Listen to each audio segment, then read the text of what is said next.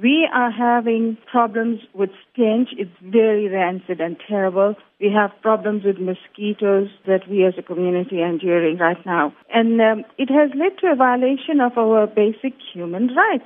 It becomes so awkward and embarrassing when people jeer and mock us.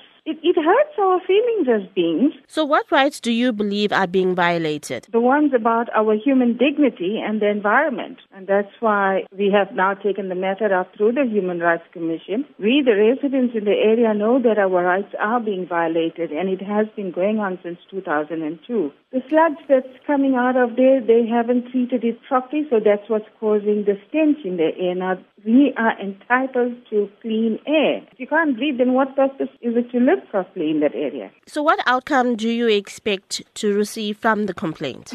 We want the Commission to now enforce that we want clean air. The people are crying for clean air that they can breathe. We also demand that all plans to extend the plant in the vicinity be immediately stopped, because if that plant cannot cope with the inflow at the moment, how are they going to expand it and deal with the increased load? So we're saying we don't want any extensions until they resolve the issues they have right now. As a community, what action has been taken so far? The community is very irate and angry. They have sent petitions, they've written letters, and yet we have had no relief from the processes. Rallied around each other, public meeting was held last week, and immediately we have seen that the Phoenix wastewater treatment work is now showing interest and taking us seriously, because they are now wanting to implement certain measures to monitor the stench in the area. So I am calling upon the communities affected by the stench to come to tonight's meeting at 6 o'clock at the Ottawa Hall,